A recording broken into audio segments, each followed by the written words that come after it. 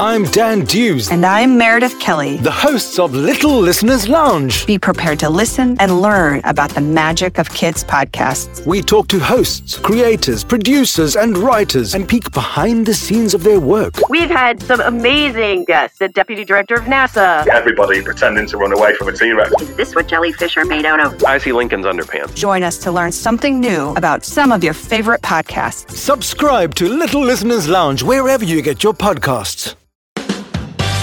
Hi everyone! The story you're about to hear is a very famous story. However, there was just one thing niggling us. The story treated animals as if they are working for us. I don't know about you guys, but we feel like animals are our friends. They don't owe us anything. However, it's an entertaining story and we wanted to do it for you anyway. In this episode, we have Josie, 7 years old, from Maryland. And Samuel McCormick from Massachusetts. Thanks, guys. You're amazing. How the camel got his hump.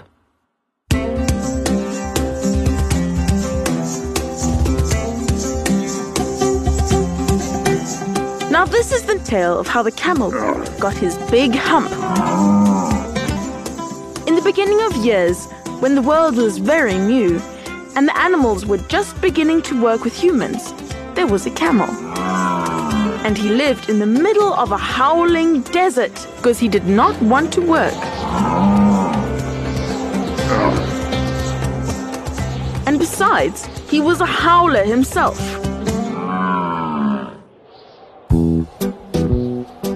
So he ate sticks and thorns and tamarisks and milkweed and prickles. And he was unbelievably lazy. When anybody spoke to him, all he said was, just and no more. Presently, the horse came to him on Monday morning with a saddle on his back and a bit in his mouth and said, Camel, oh camel, come out and trot like the rest of us. Said the camel. And the horse went away and told the man. Presently, the dog came to him with a stick in his mouth and said, Camel, oh camel, come on, fetch and carry like the rest of us. Said the camel, and the dog went away and told the man. Presently, the ox came to him with the yoke on his neck and said, Camel, oh camel, come plow like the rest of us. Said the camel, and the ox went away and told the man.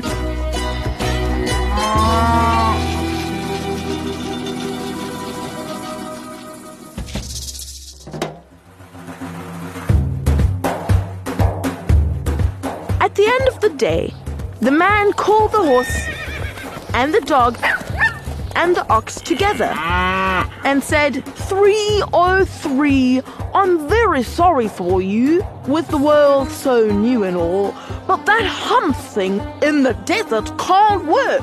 We would have been here by now. So I'm going to leave him alone, and you must work double time to make up for it.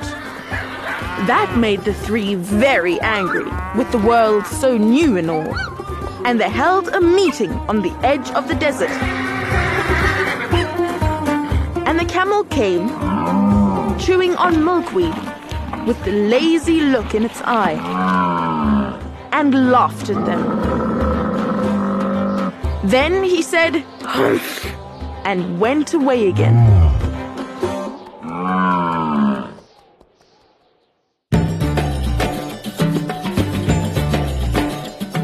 Presently, there came along the genie in charge of all deserts, rolling in a cloud of dust. Genies always travel that way because it's magic. And he stopped to talk with the three. Genie of all deserts, said the horse.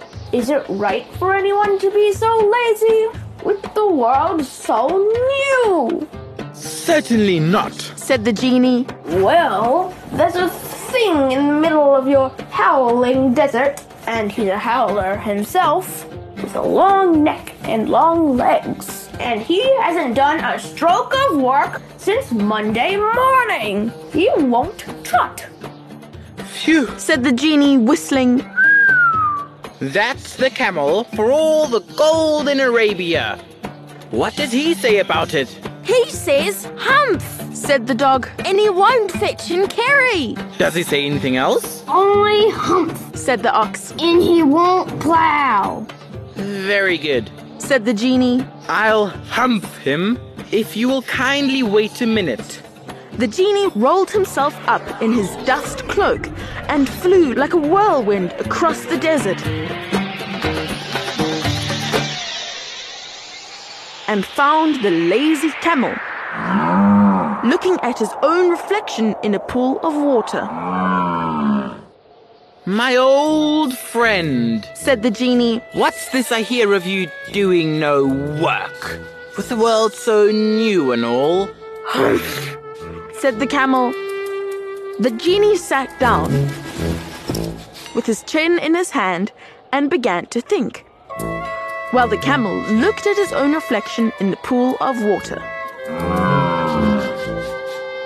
You've given the 3 extra work ever since Monday morning, Said the genie. all on account of your extreme laziness. And he went on thinking with his chin in his hand. Humph, said the camel. I shouldn't say that again if I were you. Said the genie. My dear friend, I want you to work. And the camel said, humph, again. But no sooner had he said it than he saw his back that he was so proud of, puffing up into a great big lolloping humph. Do you see that? Said the genie. That's your very own humph that you've brought upon your very own self by not working. Today is Thursday, and you've done no work since Monday, when the work began. Now you are going to work. How can I? Said the camel. With this humph on my back. That's made on purpose. All because you missed those 3 days.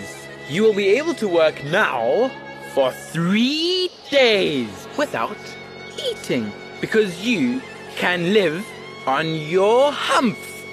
And don't you ever say, I never did anything for you. Come out of the desert and go to the 3 and behave. Humph yourself. And the camel humphed himself and went away to join the 3. And from that day to this, the camel always wears a humph. We call it a hump now, not to hurt his feelings. But he has never yet caught up with the 3 days that he missed at the beginning of the world, and he has never yet learned how to behave.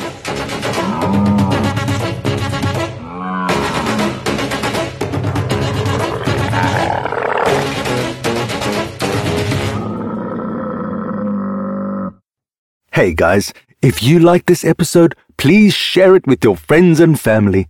It is one of the best ways to support BKFK Storytime.